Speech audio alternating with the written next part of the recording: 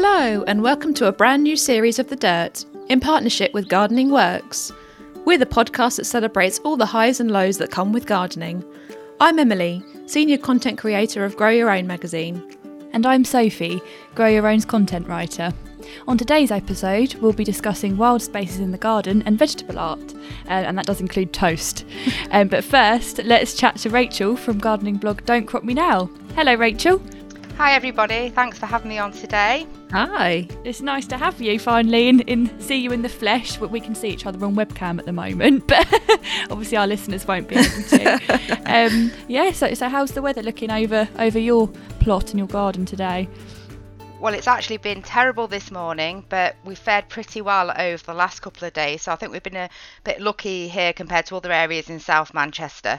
I did actually pop over to the plot last night just to make sure that it was all standing and it looked pretty good. So fingers crossed after this morning we'll still be in the same situation. Yeah.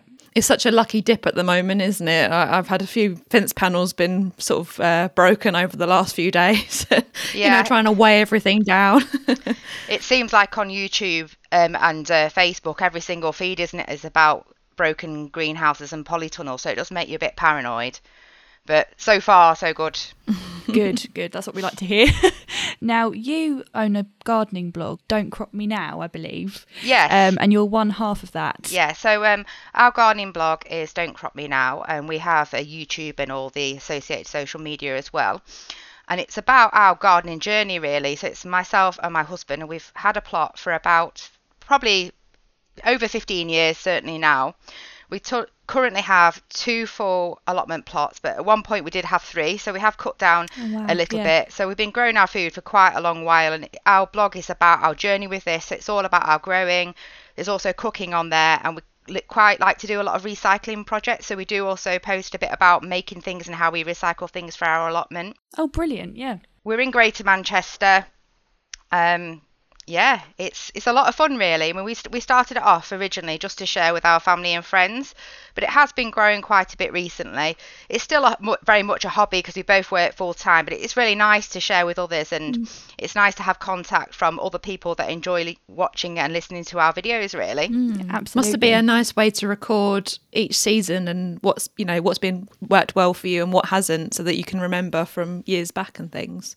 Yeah, so I really like looking at old videos, and I think Facebook's very good for that, isn't it? It brings you up sort of old memories, but I like looking at old videos and just seeing how much it's changed really over the years. And there's certainly been a lot of change in our plots. I mean, we started off originally with helping out a friend of my father-in-law's. So he was having a few problems keeping up with his plot, and he just essentially said, does anyone can give him a hand? And so I thought, right, you know what, let's do it. So I said that I'd go and help originally, sort of dragged my husband into it, and then we got the bug from there really, and we sort of we went on the waiting list, and we got offered plot 4, which is our main plot. I actually remember going home to my husband and saying, oh brilliant, we've got an allotment plot, and I remember him just saying, it's not that plot 4, is it? And I was like, yes. Because it was horrendous when we first got it. It was like, over 7 foot high. Wow. We actually had apple trees on it that had brambles and bindweed, so you couldn't see the trees.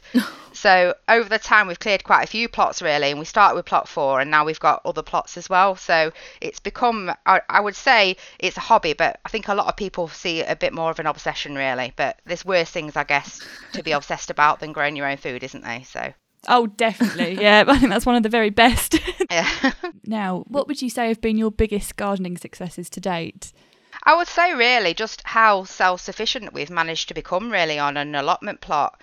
I mean, obviously, if you think about allotments, they were set originally in the sort of dig for victory type times to be able to feed like a family of 4 from one allotment plot. But our diets and the way we eat has changed so much over the years. And obviously we're still both working, so I remember when we first got the plot, it was really mainly like retired or older people that had plots, but it's really changed a lot in recent years. And so it's just how self-sufficient we've really managed to become. So we use a lot of techniques to try and preserve our crops. So we do a lot of preserving, freezing. About 18 months ago, I got a pressure canner imported from America, which is literally a complete game changer.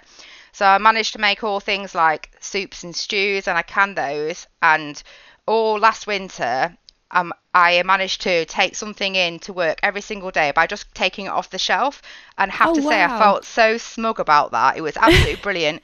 Zero prep and all my own fresh ingredients. Wow. We do it. So that's just been brilliant, really. And we also do a lot of freezing. And I remember when we first started, the first few years, because you have so many gluts, I was like putting them all in the freezer, like freezing like things like broad beans. And we'd have, say, like 50 small bags of broad beans in the freezer, which you'd never get round to eating. And now, so we've adapted our ways quite a bit, really. Rather than freezing lots of individual vegetables, we tend to make things and freeze those. And that's really enabled us to utilise our crops really well. We also grew a lot of beans. We've been growing beans for drying on our plot. And I think I got enough beans. I worked out it was something like 147 cans of beans that I could have made out of dried beans. Wow. So I think if we wanted to, we can probably live on beans. But so that's the thing I'm probably most proud of, really, is the success story of how in busy times, so we both got busy jobs, we still managed to be pretty self-sufficient. And I think that's the idea, isn't it, to feed your family from your allotment, and we managed to do that really well. It's a lot of hard work, but that's probably the thing that I'm really most proud of, really. That must have made you feel so much better, obviously, with the lockdown and, supplies are running low in supermarkets and stuff, and knowing you had that supply there must have been a real weight off your mind. Yeah, I mean, certainly with the canning, I remember my colleagues at work saying that, oh, you've got more food in your garage than Asda. And I think it felt a bit like that at times, but we do manage to use it all. It just takes organisation, and it's really, really rewarding. I know where our foods come from. I really like the idea of reducing food miles and things like that as well, sort of environmental impact. So it's just great, really, and that's, I'm really pleased that we've got to this point. 100%. It's a big achievement, especially when you can see the results and, especially when you've got all those cans on your shelves, it must be really sort of like a wow, I've done that sort of thing. Yeah. It's great. Yeah, wonderful. Okay, so what would you say has been your biggest gardening fail or fails, if any? So we all have, don't we, like loads of gardening failures. I think that's part of learning. So I try not to worry too much about when things go wrong, but we've had I could probably tell you loads of stories, but one that really sticks in my mind from when in the early years of having an allotment was, it wasn't the first year, maybe the second or third year, we'd got to that point where we were getting enough of our crops, and my family don't actually live locally to us, and we were going over for Christmas.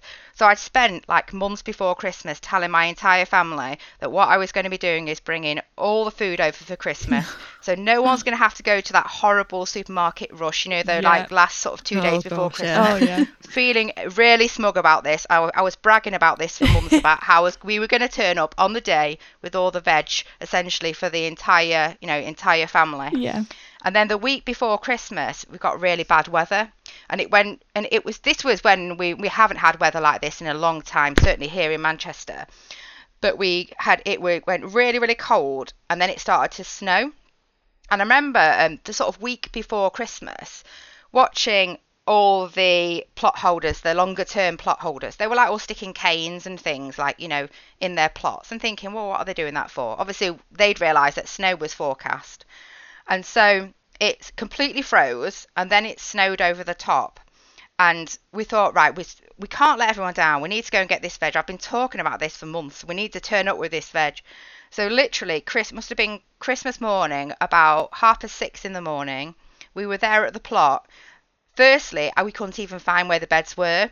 That the entire site was like a blanket of snow, so we could just about make out from where the sheds were, where the plots were. Yeah. Then we had to locate where our vegetables may be under this blanket of snow.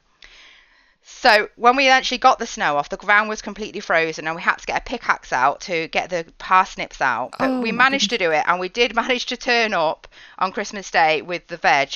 I remember my husband saying, it would just been easier to go to the supermarket. And I'm like, no, this is fine. It's only 6:00 on a Christmas Day morning. But with lots of things, really. And that's the fun in games, really, isn't it? I guess, about growing your own food. So we did get there in the end. And we certainly learned why everybody else was putting canes in their plots when it started to snow. So that's a good tip, I think, for people, isn't it? Like, if you do get a lot of snowy weather, that's why everybody else is doing that. And I also always find on something like an allotment, it's always good to learn from other people. So if everybody else is doing something, there's probably a good message in that it's a good idea to find out why they're doing it and have a go. Definitely. I mean, it's not your usual gardening tool, is it? A pickaxe, but obviously sometimes you need to call on these things. Desperate times, desperate measures, I would say. Those parsnips were coming out. You seem very determined to overcome challenges from what you've told us so far. Yeah, I wasn't going to turn up without these vegetables because firstly, I'd been like talking about it for months. But secondly, I knew that nobody would have any veg, so we wouldn't even have any Christmas dinner because I told them all not to buy it, really. No. But you got there in the end. Yeah, we did. We got there. Yeah. Oh, brilliant. Oh, lovely. Well, obviously, you say that's a brilliant hack to sort of magpie ideas from your neighbours and your allotment friends and everything like that. But is there any other sort of big gardening hack that you've picked up throughout the years that you'd like to share, that you think would be really useful to other growers?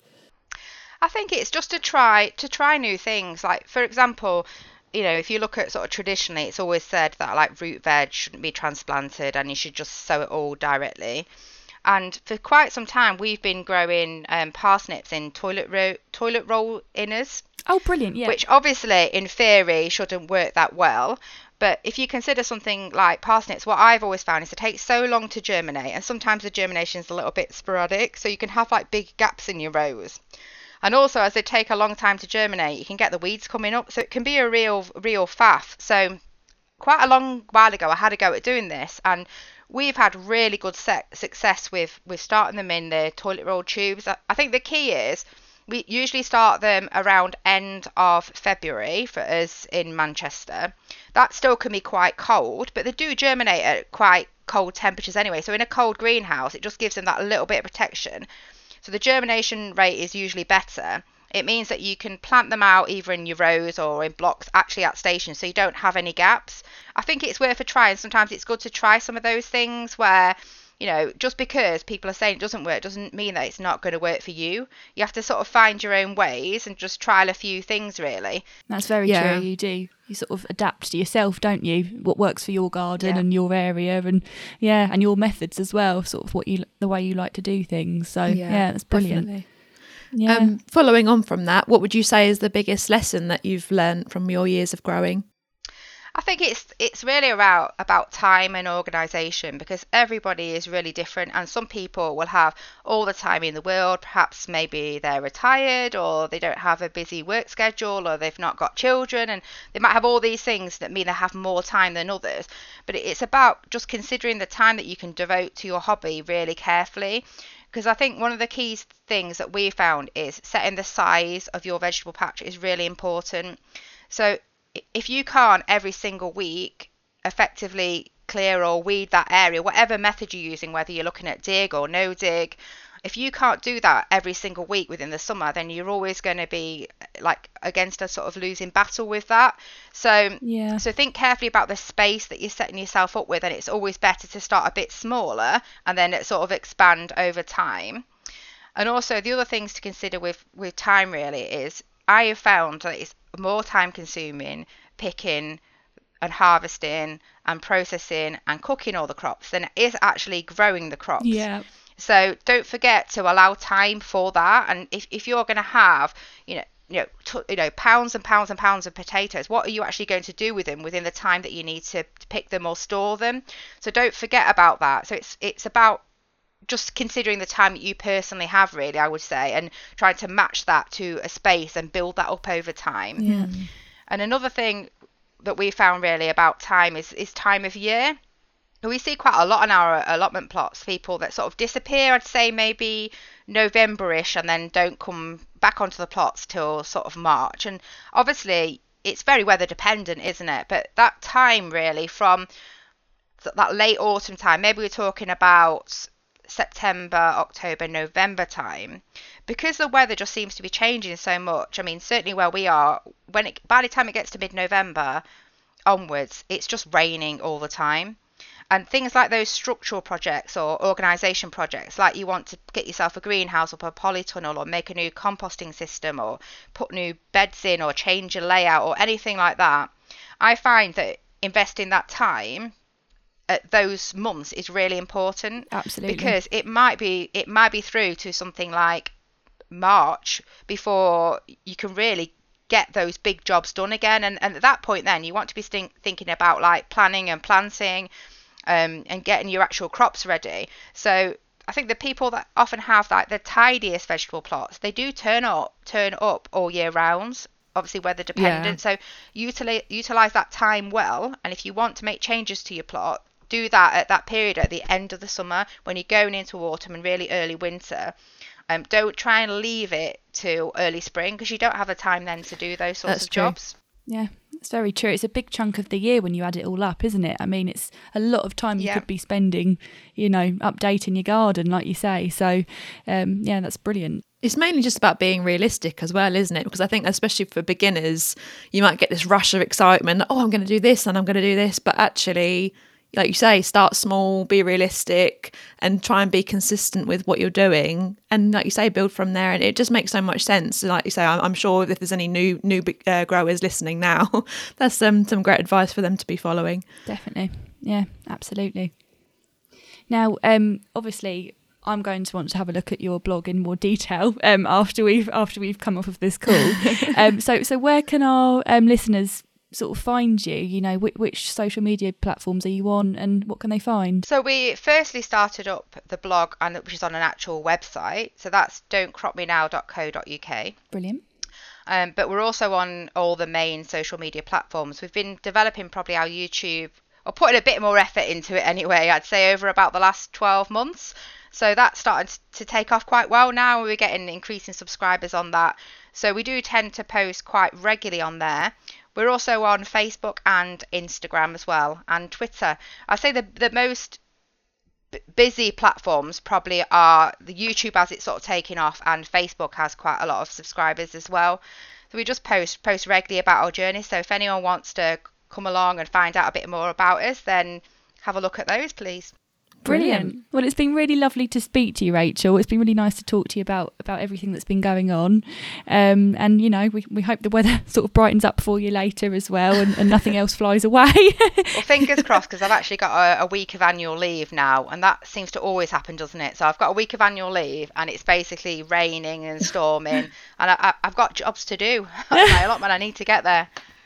Oh dear, I know it's always the way, but hopefully you get a bit of a sunny patch here and there, and you can get out and do some more things. Brilliant. It's lovely to speak to you all and share a little bit about what we do at our allotment. See, I'm losing it, our allotment. I quite like that, actually. And really about our to enjoy our blog really and social media, and hopefully people will find that and join us really in our journey. Brilliant. So thank you very much, and we'll speak to you later. You're most welcome. Bye. Bye. Bye. Gardening Works has all you need to get the best from your plot, from composting the old to planting the new. Specialists in all things wood, visit the website to see the full range of award-winning raised beds, compost bins, and so much more.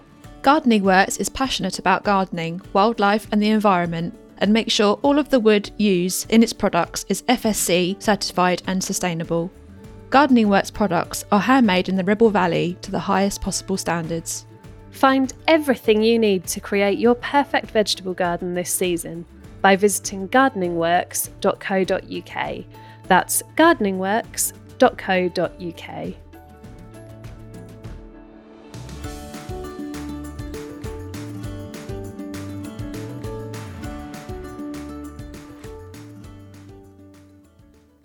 Hello everyone, how are we all doing today? Very well, thank you. How are you? Good. Yes, I'm good. And I mean, I know it's, only been a week since last time, but does anyone have any gardening updates? Not quite, actually. I mean, how are your chilies doing? Still waiting for them, apparently. It says 7 to 21 days, so I'm just sat here every day, every hour. Just watching. Whenever I can have a look at them, then I will be checking them, overwatering them probably. There are worse obsessions to have, it has to be said. It's kind of like a standard process of, going through the early part of the season, I think, and, that impatience that a lot of gardeners have. I suppose it's quite a natural thing, isn't it? Absolutely. Actually, you've just reminded me, I did sow some sweet peas at the weekend.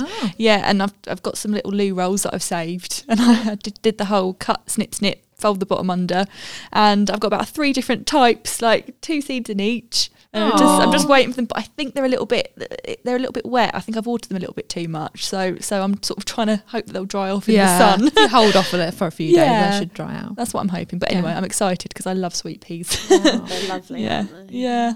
I really need to pull my finger out because I'm a bit behind this season, so I need to. I don't know why, because I've been moaning about this winter feeling like the longest winter ever for months and months, and then now that spring's actually on the horizon and I haven't taken action yet. Yeah. It's okay, you still have time. There's time. So I wanted to talk to you both about wild gardens because I was having a look at an article on the Times website about why you should let your garden grow wild and how to do it, which I think is a really interesting topic because obviously we're all being encouraged to create more biodiverse spaces now and encourage beneficial predators and all of that sort of thing.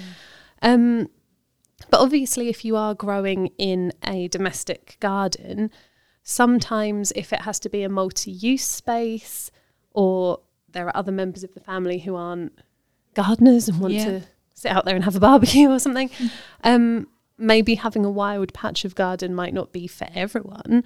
So I was wondering, do you guys have wild patches in your garden or wild bits near where you live? That I'm really happy that people are encouraging this because I am renovating my house at the moment and my front garden is an absolute mess. I have not mown that lawn for, I don't know, nearly a year now. It is very overgrown. There's lavender bushes everywhere at the moment, a little bit died back, but once spring and summer comes through, the bees are everywhere and I've got a great excuse to say, look, I've got a wild space. You're helping everybody benefiting, the local wildlife. So if any neighbours start moaning to me, I know exactly what I'm going to say. And if it's lavender, it's going to smell amazing too. So, oh gosh, I love even lavender. Better. Yeah. So I think it was obviously planted by the previous owner, but I'm going to keep it there for as long as possible just because I love this whole row of bees just living their best life, really. So. Oh, brilliant. Yeah. I mean, in my back garden, as I said before, next to the raised bed, I've got my bug house. It's actually a bit more of a bug hotel, actually. It's really, we built it years ago now, and it's got everything from bricks to bean poles to old rocks and all sorts of things, pots, upside down pots, and it's just we've even made it a little roof. That's so lovely. Yeah, my granddad's good at these things, so we've done that, and it just sits sort of by the bed and it's lovely, and you always see, I mean, in the summer you see bees sort of going in and out, and it's lovely. It's really nice. Obviously you don't want to get too close to it if you don't want spiders crawling all over you. I've made that mistake before, especially at the weekend. I think I had a bit of a run in with the creepy crawlies, but obviously it's lovely to watch, and you're doing your bit, aren't you, for the environment? So, it makes such a nice feature. I mean, I've seen really beautiful bug hotels and things, and it's just a nice talking point if someone comes and sits in the garden with you, or just something to watch and be a bit, have a mindful moment, really. Yeah, exactly. It's lovely, and Mum's sort of planted little pretty flowers around it as well. So it's really lovely. It's like a little wild section of the garden, so it is really, really nice. I've got a photo I'll have to show you afterwards. Oh I'd love to see it. I think with mine, because mine isn't an enormous garden but it is a multi-functional garden, it was a difficult balance as to how to do it, but I'm actually really, really bad at lawns.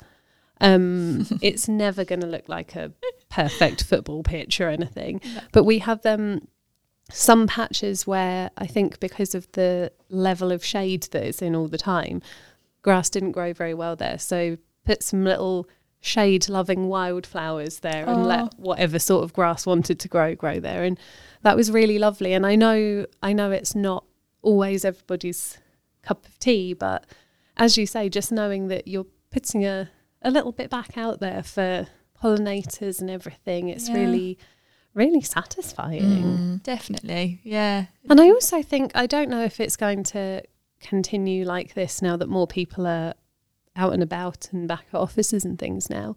But over the lockdowns, there were a lot more of the verges and stuff by the side of roads that had been left to grow wild. And certainly some of the sort of wilder areas near where I live that would normally be cut back had been left to go crazy. And you think it was actually amazing what you could see if you went round there, because it was so rich with wildlife and everything. Yeah, that's true. Like you say, it's a good reminder just to, even if it's a very small part of your garden, it doesn't really take a lot of effort either, actually just leave a few weeds to grow. Don't cut that lawn. It saves you a bit of time, if anything. So have a pretty daisy sprinkled lawn instead of just a plain green one. Yeah, that's it. Yeah, definitely. Makes a lot of sense. Yeah. Speaking of mindfulness and enjoying the garden, my story this week is the Chelsea Flower Show have announced a brand new category for this year's show.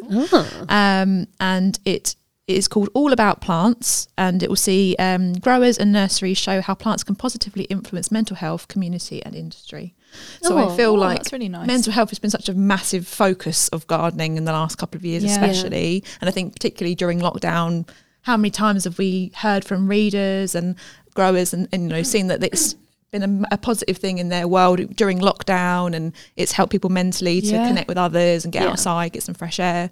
It makes a lot of sense that the Chelsea Flower Show is reflecting this as well. Absolutely, yeah. It's nice to see it recognised so sort of on such a large scale as well. Yeah, I think it's good that the messaging is being put out there much more now, because I think it's probably something that gardeners have known and appreciated for some time, but the fact that it's been opened up to a wider audience now, and I think the fact that it's being picked up in that people are even being prescribed gardening by their doctors, and I think a lot of schools now have got little areas for the children to grow things, and I think that's a really positive thing as well, because just going on a little segue here, but the fact that now children are learning a bit more about the environment, about where food's coming from, about all of that side of things, it's just it feels like a really positive movement for horticulture at the moment. Yeah, definitely. Yeah. And even, there's so many layers to it, because it's even on a social level. Like, I was speaking to Sophie earlier and saying that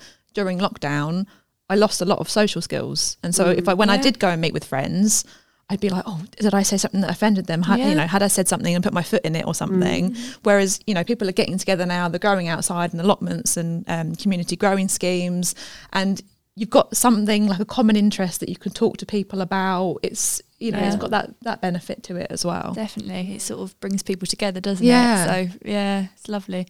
Well, another quite bright and friendly story.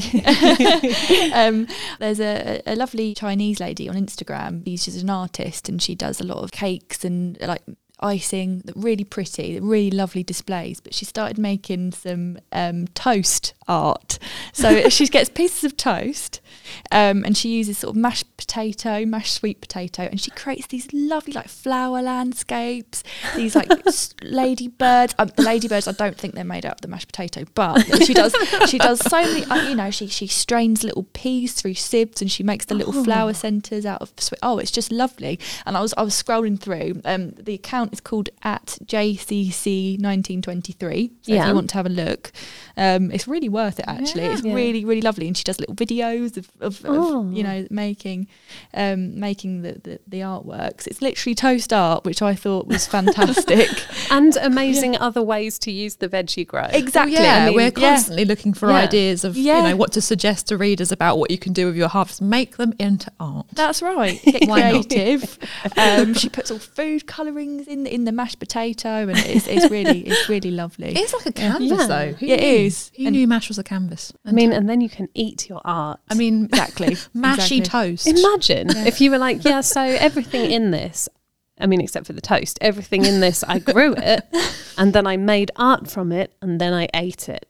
Amazing. It's just the best combination. No waste cycle of plant life. I know. It's really lovely.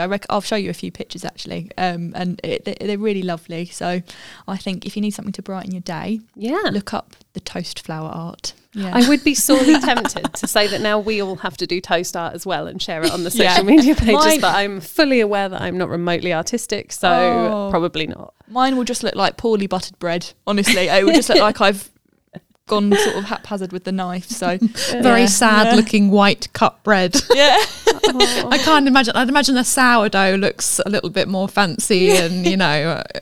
Yeah. Also, you could definitely do things with edible flowers in that yeah, sort of art that's as true. well. If you don't have the artistic flair to turn potato into flowers. That became a trend, didn't it, with focaccia?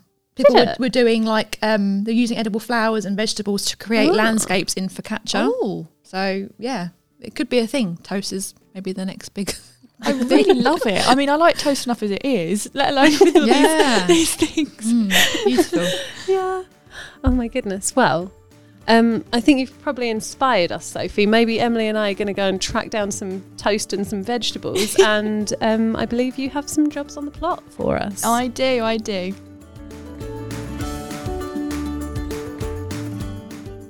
If you're growing on a patio or a balcony, it's important to make the time to plan out your growing space in order to maximise what you can grow in the space available to you. Factoring in successional sowing can help extend harvests. Harvest hazel sticks prior to them coming into leaf and store them safely in your shed. You'll be pleased you did come summer when you need some supports for climbing plants like beans and peas. You can start getting Jerusalem artichokes in the ground now. Plant tubers 10 to 15 centimetres deep in the soil, but if you don't have the space on the plot, they can be grown in large containers or raised beds. Any undercover growers should think about taking a step towards an even more eco-friendly garden and add drainage pipes to greenhouses and polytunnels. These funnel rainwater into a water butt. Things are really ramping up in the garden, so have a great week, and until next time, happy growing.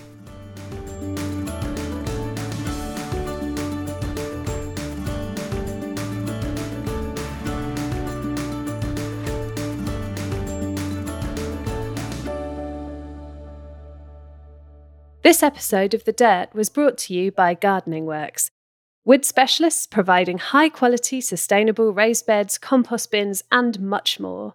Find the website at gardeningworks.co.uk for more information. Thanks again for listening to The Dirt. Don't forget to subscribe to the podcast for free to make sure you never miss an episode. We'd love it if you could rate and review wherever you get your podcasts. And don't forget to spread the word at your allotment site, community plot, or even just over the garden fence. Plus, as a special treat just for listeners of The Dirt, we've got an exclusive Grow Your Own magazine offer. Head to growfruitandveg.co.uk/grow2, that's GROW and the number 2, or call 0800 904 7000 and quote GROW2 to receive 3 issues of Grow Your Own straight to your door for just $12.99. That's a saving of 38%. Every issue is packed with gardening advice, expert tips and tricks, and jobs to tick off your list. And each magazine comes with brilliant bonus gifts, often a selection of seasonal seeds. Check the episode notes for details and terms.